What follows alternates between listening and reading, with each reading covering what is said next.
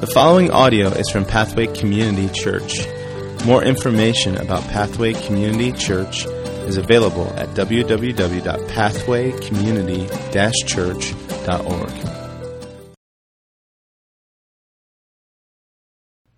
Father, we thank you for your goodness to us, your love, your faithfulness. We don't deserve it,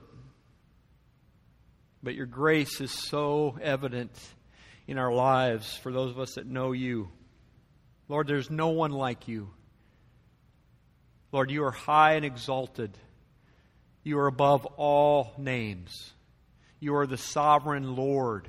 You are the risen King. You are the mighty God.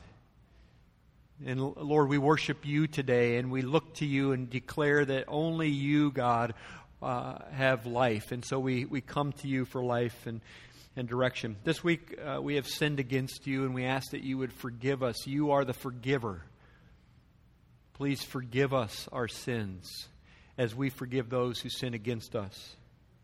Lord, we ask you to bring an end to COVID and to bring healing to those that are suffering with COVID or suffering with any other sickness or illness today. You are the healer. You are the great physician. Only you can bring healing to our bodies. And so we ask that you would heal those who are sick and hurting today. Lord, we ask you to bring an end to the violence in the city of Chicago. I was like, oh my goodness, every week we hear about more innocent people being shot and children being killed. And Lord, we pray, please bring an end to the violence. You are the Prince of Peace. And we ask that you would bring your peace to the city of Chicago and to our world. We ask for healing and comfort for those in Beirut, Lebanon, who were hurt by that terrible explosion this week. Lord, you are the comforter. Would you bring comfort to those families? Would you heal those that were injured? And through that even, I know there's a couple, Drew Peterson and his wife, that are serving in Beirut with Converge. Would you use them and their team to bring the good news of Jesus to the people there? May they find the hope and comfort of Jesus. Lord, there's division in our country. You are the only one who can reconcile us. And so would you help us to find reconciliation in you? And would you help us to be ambassadors of that reconciliation? And our leaders, Lord, they need wisdom, and you alone are wisdom. And so would our leaders turn to you and humble themselves and find wisdom in you? And Lord, our church, we need power, we need strength and encouragement. And you are the Jehovah Jireh. You are the provider. Would you provide what we need? Would you continue to be faithful to us? And Lord, I even pray that would you bring revival? Would you revive your church? Would you revive your people? Would America see a revival that we've never seen before? Would we see an awakening, the third great awakening, that would come and just bring just a move of your Spirit that would be unprecedented? And so we're dependent upon you. And so, Lord, we look to you today. We ask for your help, for your encouragement. Would you even now, as we look to your word, give us ears to hear by faith and help us to respond together as your people so that you would be glorified. And we pray this together. And if you know Jesus, we say, Amen. Amen. All right. Well, open your Bible, if you would, to Philippians. We are in Philippians chapter 1 today, verses 27 to 30. So if you have a Bible, turn there or find it on your app, whatever you need to do. And if you've been with us, you know we've been in a series this summer called Citizens of Heaven, Residents of America. And so we are finishing up that series next week. And then we're going to be shifting gears to a new series we're going to be starting up in a few weeks called Hills and Valleys, Learning to Trust God Regardless. And we're going to look at the prophet Elijah and learn from his life. If you can't remember Elijah, or you've never met Elijah in the Bible, or you forget, I can't even find where that's at, well we're going to help you, but we're going to just learn some amazing lessons from his life about how to live in the hills and valleys. But that's in a couple weeks. But until then, God has a word for us this morning. And so I want you to kind of put on your imagination cap. What is that? I don't even know why. What's an imagine? You know what I'm talking about, right? Imagine if you would, right? And I want you to imagine some things with me, right? Imagine a church that's facing external opposition. Right? Imagine a church in a culture that is opposed to God and opposed to Jesus as the only way to God. Imagine a church trying to live in that kind of culture, and even those things start to creep into the church and affect the church. And imagine a government in that area where that church is that is kind of keeping a tighter watch on that church and watching what they say and do and making sure that they don't do something that's going to upset the government. Imagine that. Can you imagine that? Imagine a church that's facing internal opposition. There are people who go to this church who believe and are teaching other people things that aren't found in the Word of God, that aren't based on the truth of God's Word. They're teaching things that are false, or they're even saying things that are not true about how you can get to God, and undermining the gospel. Imagine that. Internal opposition. Imagine too, if you will, there's conflict in this church, that some people want things to be a certain way. And no, we need to do it this way. And if you don't do it this way, then I'm going to be upset and maybe I won't even stay at that church. Imagine that. Or people get upset and create division, and some are even considering leaving the church. Can you imagine a church like that?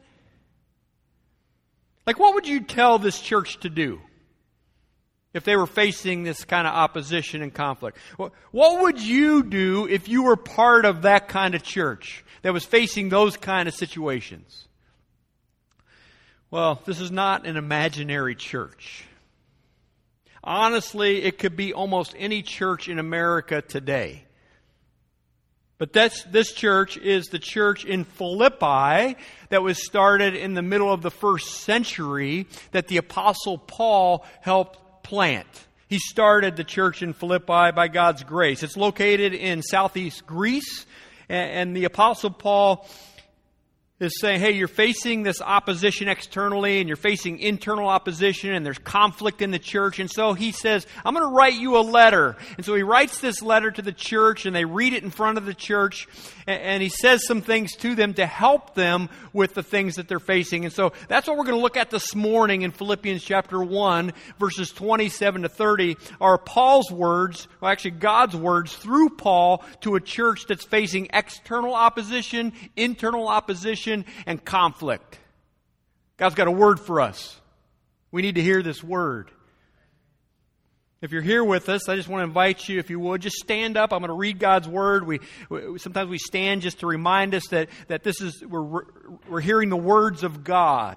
If you're at home, you're welcome to stand as well. And let me just read these few verses for us. Only let your manner of life be worthy of the gospel of Christ, so that whether I come and see you or am absent, Paul says, I may hear of you that you are standing firm in one spirit with one mind, striving side by side for the faith of the gospel, and not frightened in anything by your opponents. This is a clear sign to them of their destruction, but of your salvation, and that from God. For it's been granted to you, that for the sake of Christ you should not only believe in Him, but also suffer for His sake. Engaged in the same conflict that you saw I had, and now hear that I still have. The word of the Lord this morning. Please be seated.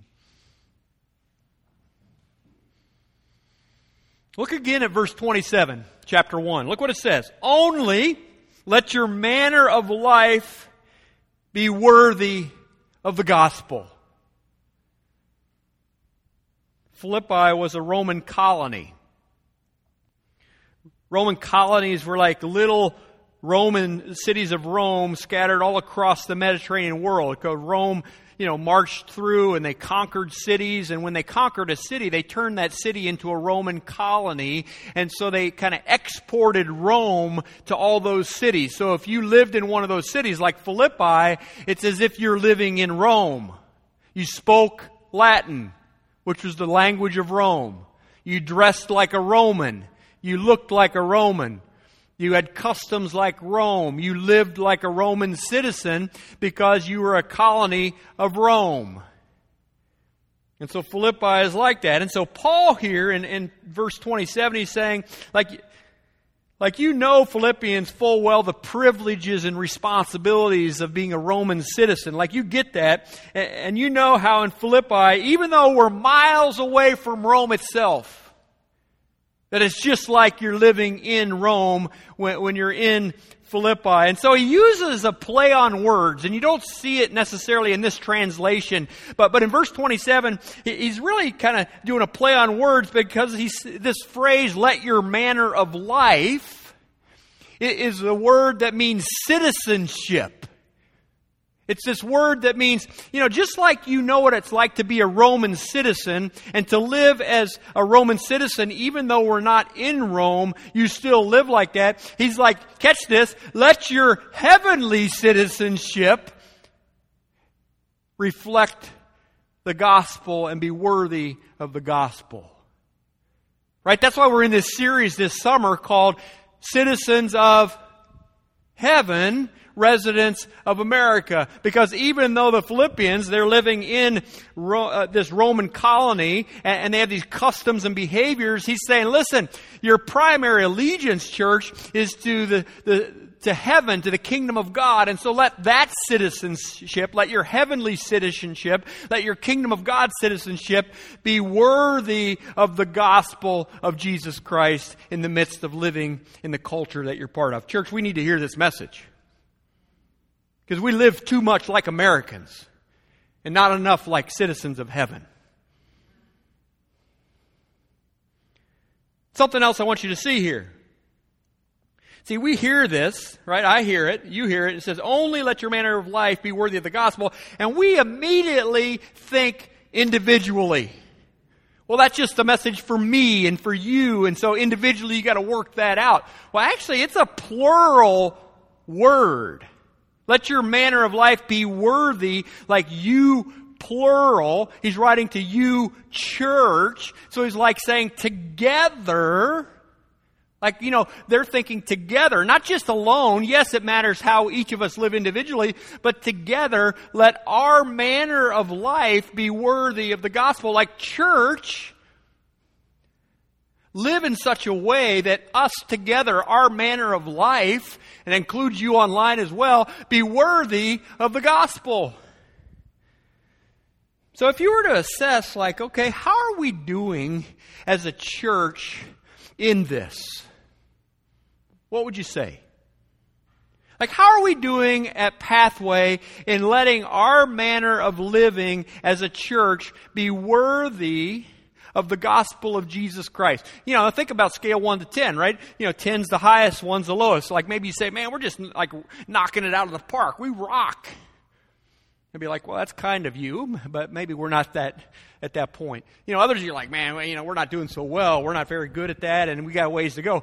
Maybe you'd be like, I don't even know what it means to live in a manner worthy of the gospel, so how do I even evaluate that? What do you think? How are we doing in this? How are you doing in living your life in a manner that's worthy of the gospel of Jesus Christ? How are we doing in this? Well, let's find out, because in these verses, God gives us, through Paul, 3 specific ways that we as a church are to live together in a manner that's worthy of the gospel. So he kind of helps us. He's like, okay, here are the specifics of what this looks like for you to live this out as a church, all right? So you ready to go? 3 specifics to live worthy of the gospel. Are you here today? Okay. You still there online? Don't go get coffee. Now's the time to listen. All right. We live, first of all, in a manner worthy of the gospel by standing firm together for the gospel. Standing firm together. Do you see it there? So that whether I come, Paul says, and see you, or whether I'm absent, I may hear that you are standing firm in one spirit with one mind. Do you see that? That's what he's talking about. So one of the ways we live worthy of the gospel is by standing firm together. So have you ever heard or seen these commercials? This new exercise fad is called the Peloton bike. Yeah, we know. I mean, we've all seen those commercials, right? The Peloton bike, right? And you get this bike and get it in your house and you can connect in and ride with other people. And so even though I'm alone, I'm connected in with other people. I didn't know this till this week studying, but do you know what the word Peloton means? Like where it comes from? Probably you're like, oh yeah, we know this, right? It's a French word. You probably knew that. And it's a French word that they would use like in the Tour de France. Right? Did you catch that accent I had there? And so the Tour de France, when they're riding these bikes like up and down the Alps, and so each team, what they do, the wind resistance, like it affects how you make progress. And so in order to cut through the wind, they form like a V formation as cyclists. And the front guy and then the others, and that kind of helps them cut through the wind. And as a group, they form this group together in order to oppose the wind resistance that's coming at them. That word for doing that, guess what that word is? Peloton. How cool is that? Yeah, well, so you learned something new today, so good for you. And that's what Paul's talking about in this passage. Now, they didn't have a Peloton bike or Tour de France then, but it comes from God. Like standing firm together. One unit, one mind, one spirit in the gospel. See, the church in America today is under attack. Like we got headwinds. There are headwinds coming. We're facing them every day. And there's at least 3 headwinds that are threatening the gospel that, church, if we don't stand together in this, if we don't form a peloton and stand against the headwinds, we will not survive. Here's 3. There's a number of them, but here's at least 3 of them. The first is the current of extreme individualism. It's meism. It's me. It's like, be true to yourself. Like, do what you feel. Like, you do you and I'll do me. I mentioned that last week, right? Like, you do your thing, I'll do my thing, and you can't tell me what to do and I won't tell you what to do. And it's like extreme meism. Here's the thing. The gospel of Jesus Christ sets us free from selfishness. To live not for ourselves and to live for our desires of our flesh, but to live for the glory of Jesus Christ and to live as His people together to accomplish His purposes in His kingdom. That's what the gospel does. It stands against extreme individualism. And we need each other to live this out. We need community desperately today. More than ever, we need community. I mean, I'm telling you, I was this week, I feel, Nathaniel alluded to this as well, but I miss you. We need each other. Listen, we can't make COVID go away, right? It is what it is. But as a church, and I'm thankful for live streaming, and I don't want you to feel like, oh man, like he's trying to manipulate me to come. No, absolutely not. But what I want you to know is that we can't live this life of following Jesus alone, and we need each other to stand firm together as one mind and one spirit. And if we don't have that, then it's going to affect us spiritually. I need you to speak into my life. Like if I'm drifting out of the peloton, right? If I'm like we're in the V formation and all of a sudden I'm over here. I need somebody to say, hey, Kurt, come back. We need you. Like you're walking out of step here. And you need me to say that to you sometimes. And we need each other. That's why we have groups. We have groups where we get in each other's lives. And you need that. And Christianity is not a do-it-yourself Lone Ranger experiment. That's why we're trying to figure out this worship gathering in September, and I hope some of you can come if you're able to. And listen, we need to be in community, standing firm as one mind and one spirit in the gospel. That's how we resist these headwinds. the headwind of individual extremism, we have to stand firm together. Second one is we have to stand firm against the current of privatized faith. You know, it's okay for you to practice what you want to believe and for me to practice what I want to believe. You know what the problem is? Is when I start to say that what I believe is what you also need to know about, because, you know, if you don't know this, you're going to be condemned to an eternity in hell. All of a sudden now, you're now imposing what you believe on me, and that's not cool in our culture.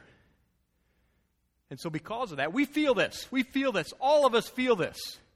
That the spirit of this age says, you know what? You can believe what you want, I'll believe what I want, but do not impose what you believe on me. Don't try to get me to believe what you believe. You're like, what are you talking about?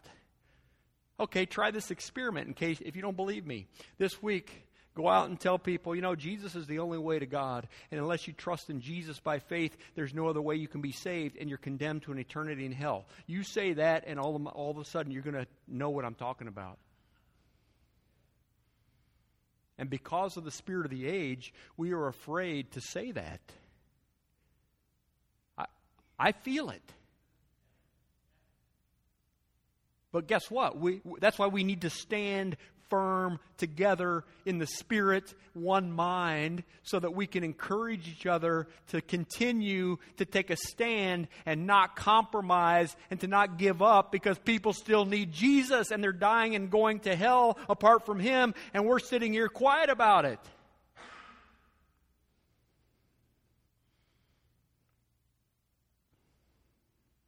Church in America is under attack. Three currents that threaten the gospel, and we have to stand firm together. Last one, these are related, right? Is the current of universalism. I was shocked by this statistic, but this week I found that Baylor, University of Baylor in Texas, did a study, and they found 63% of people in the church say that everyone will go to heaven. Wow. If everyone's going to go to heaven, no matter who you are, what you believe, then there must not be a hell.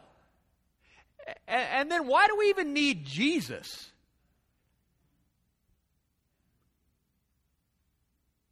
63%. I'm like, come on, I hope Pathway is like way lower.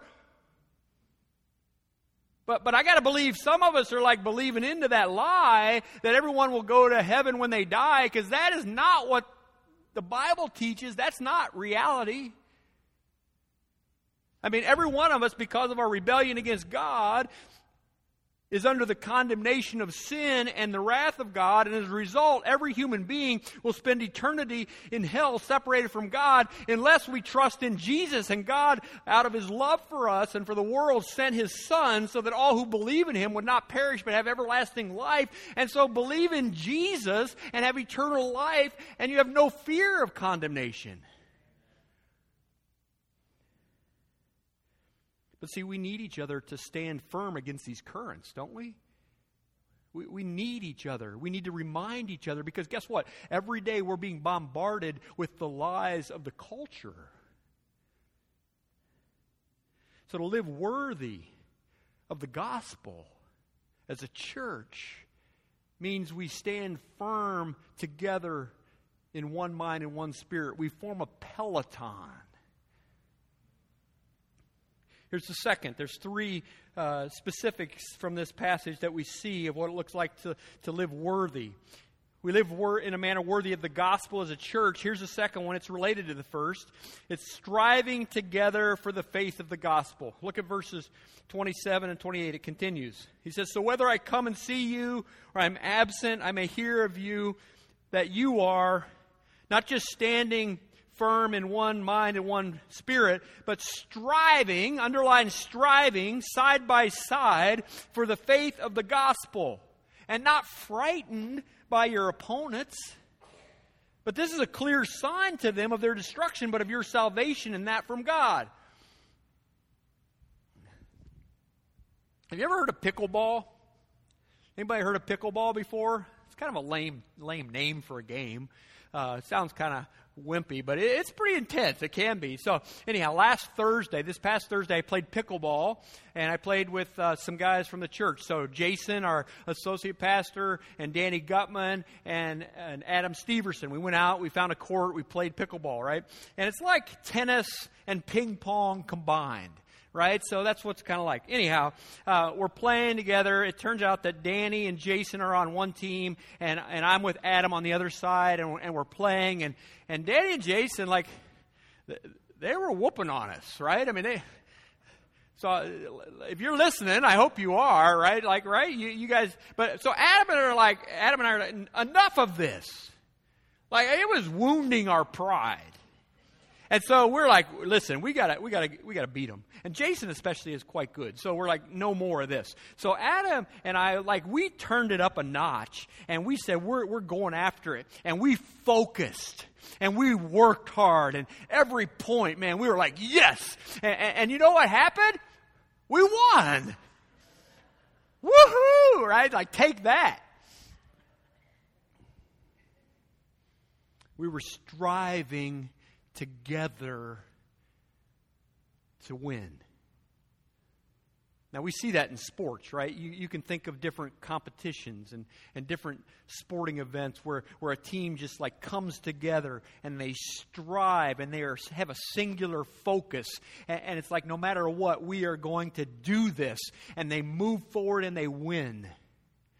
That's the image here that we're called to live worthy of the gospel means we strive. We strive together, side by side, for the gospel to advance.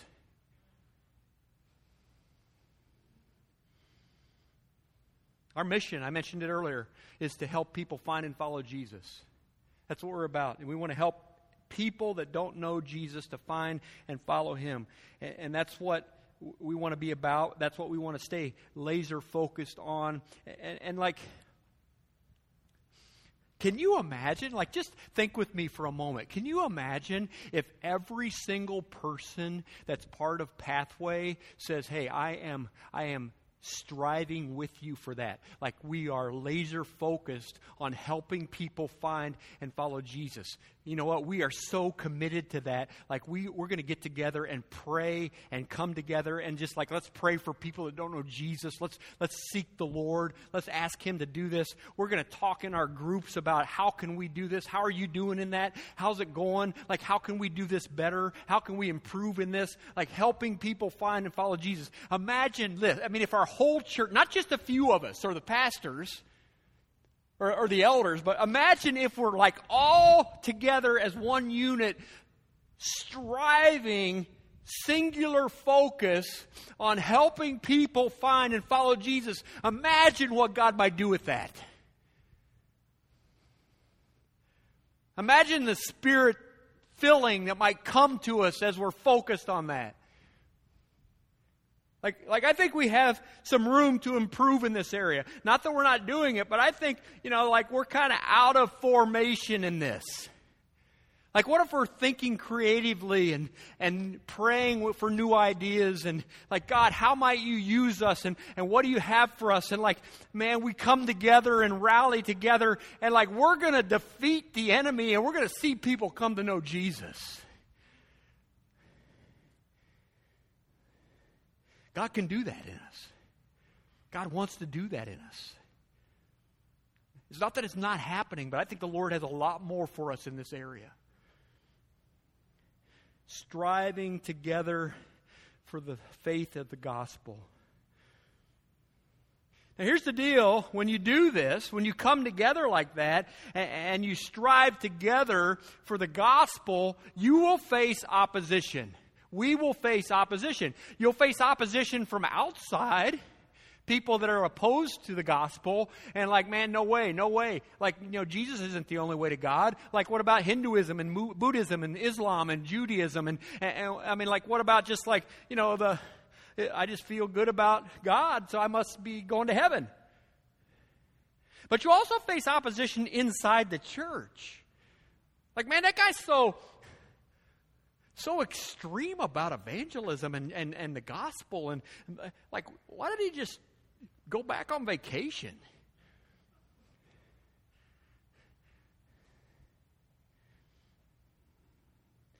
Paul says, don't be alarmed. Don't be afraid when people oppose us for the gospel. Church, don't be discouraged and alarmed when that happens, because it's a sign. When people oppose us for the gospel, it's a sign. What kind of sign is being opposed for the gospel? Well, he tells us it confirms two things. When people oppose us because of the gospel, it's a sign that they're not saved. When people oppose the gospel, it's a sign of their destruction, that they need Jesus, that they need to know the grace of God. But it's also a sign for those that are being persecuted for the gospel that they are saved. People that don't know Jesus and don't love the gospel don't risk being persecuted for it. That doesn't happen. That's why Matthew 5:11, Jesus says this, "Blessed are those who are persecuted for righteousness' sake, for theirs is the kingdom of heaven." When we face persecution, when we face opposition for the gospel, be encouraged, Paul says. Because that's a sign that you know Jesus and belong to Him. Like what kind of things are you striving for in your life? What kind of things are you striving for? Like working with just I'm focused on this. May the Lord, by His grace, by His Spirit, help us to strive together for the gospel to advance in this region and across the world. May the Lord give us a singular focus on that as a church. May the Lord help us to be laser focused on helping people find and follow Him. And may we see just such a great move of His Spirit as a result. That's what it means to live in a manner worthy of the gospel.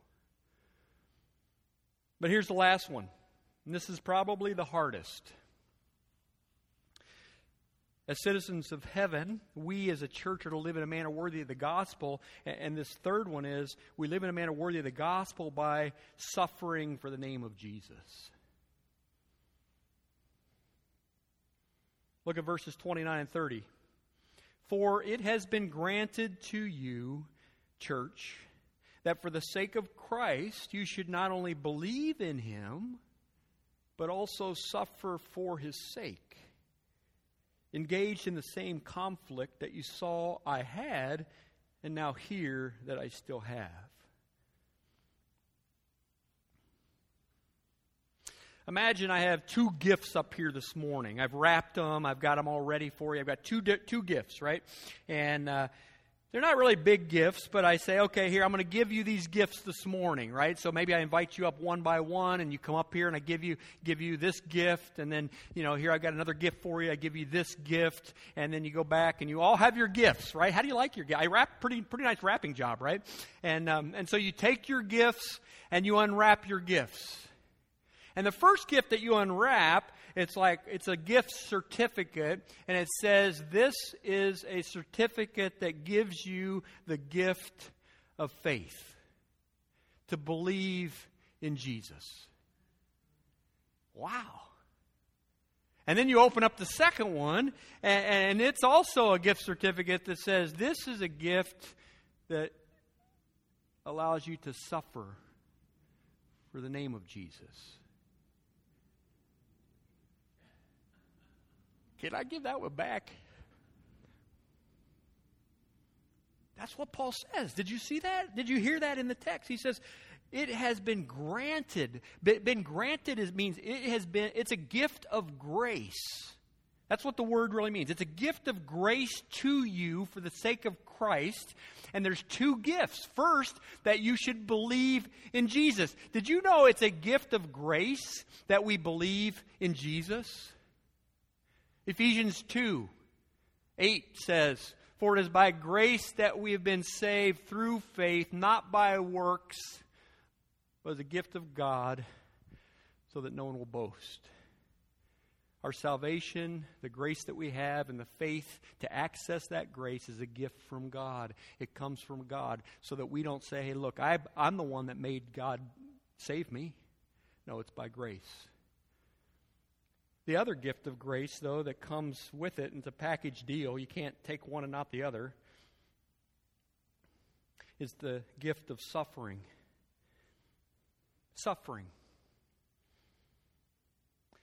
Now, listen, we live in a fallen, broken world, and every one of us as human beings suffers. We all suffer. We suffer job loss. We suffer financial difficulties. We have health issues. We suffer. I mean, suffering is a part of our reality in a fallen world, right? We get this.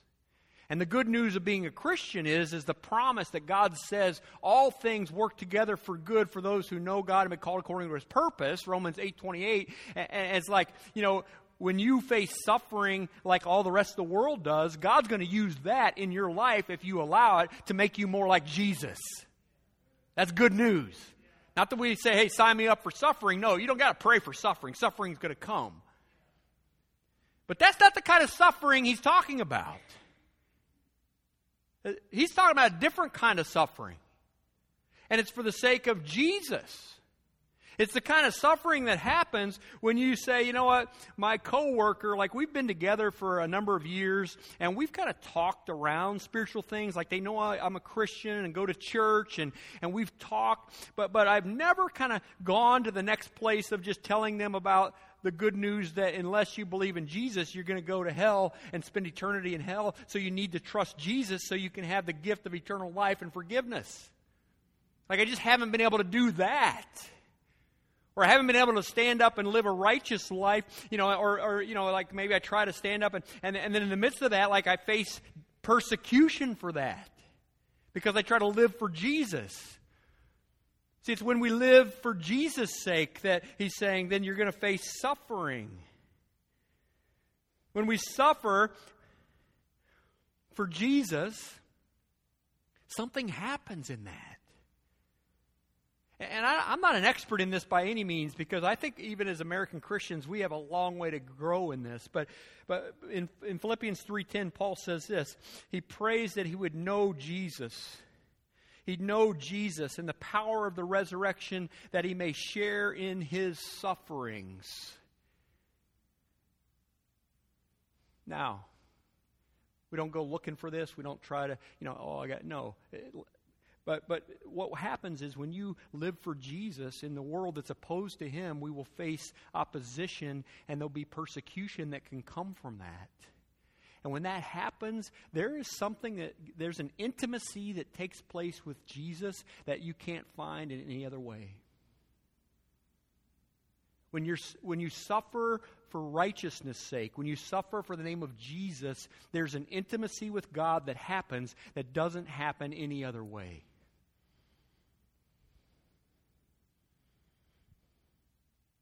Now listen, I have not experienced a ton of suffering, but I have experienced some as a pastor and just as a follower of Jesus. I mean, God called us to start Pathway 15 years ago.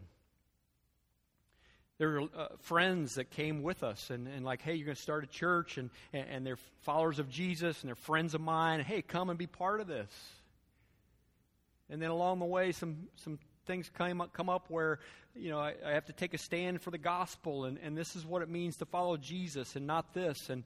And over time, some of those people that I knew just kind of drifted off because they're like, wow, really you're gonna say that because of that's the issue of, you follow Jesus, you do this and not this, and like, no thanks, and they leave. And this week, the Lord reminded me, that's a part of suffering for righteousness when you lose friendships because you take a stand for the gospel. And that's hard. That's hard.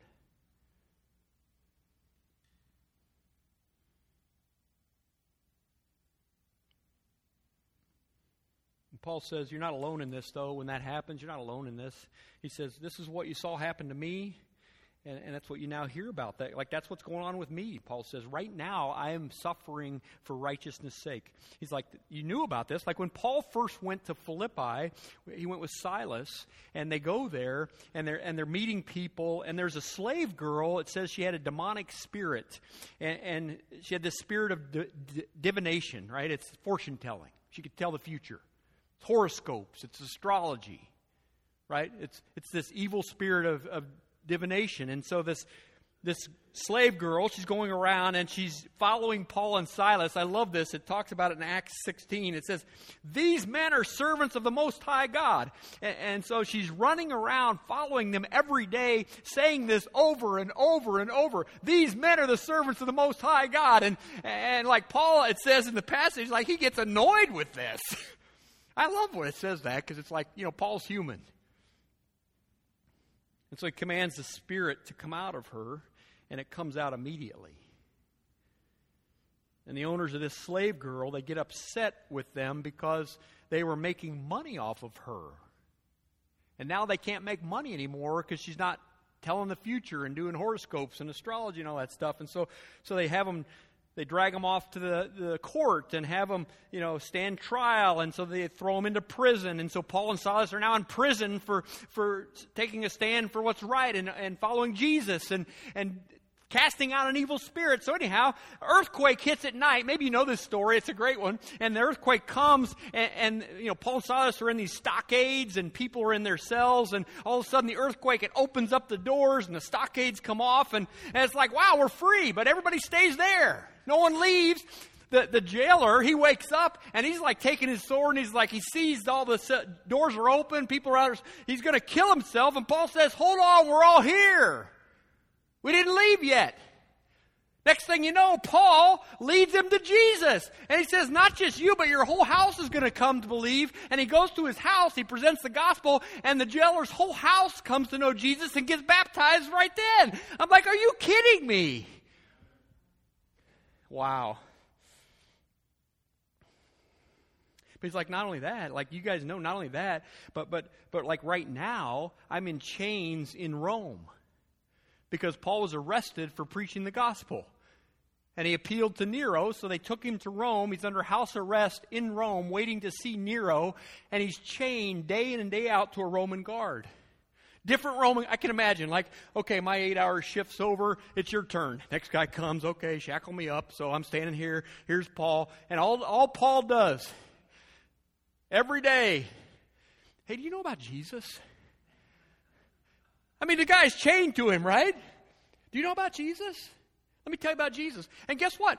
Roman guard after Roman guard comes to believe in Jesus because Paul's chained right to him, and he's not going to stop talking about Jesus. Suffering for Jesus becomes an opportunity to advance the gospel. Like that's what Paul's experience was. He's like, yeah, it's hard, but when you suffer for Jesus, like God uses that, and there's intimacy that comes with Jesus, but also it's an opportunity to advance the gospel. And so, like, imagine, like, if we had that perspective, like, wow, we suffer for the name of Jesus and telling people the good news and living righteously in the world, and we get persecuted as a result of that. We're like, you know what?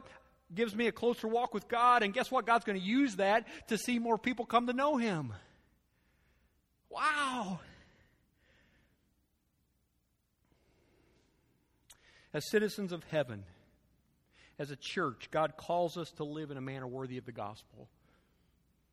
To stand firm together for the gospel. To strive side by side together in the faith for the gospel. To suffer for the sake of Jesus. How are we doing in this?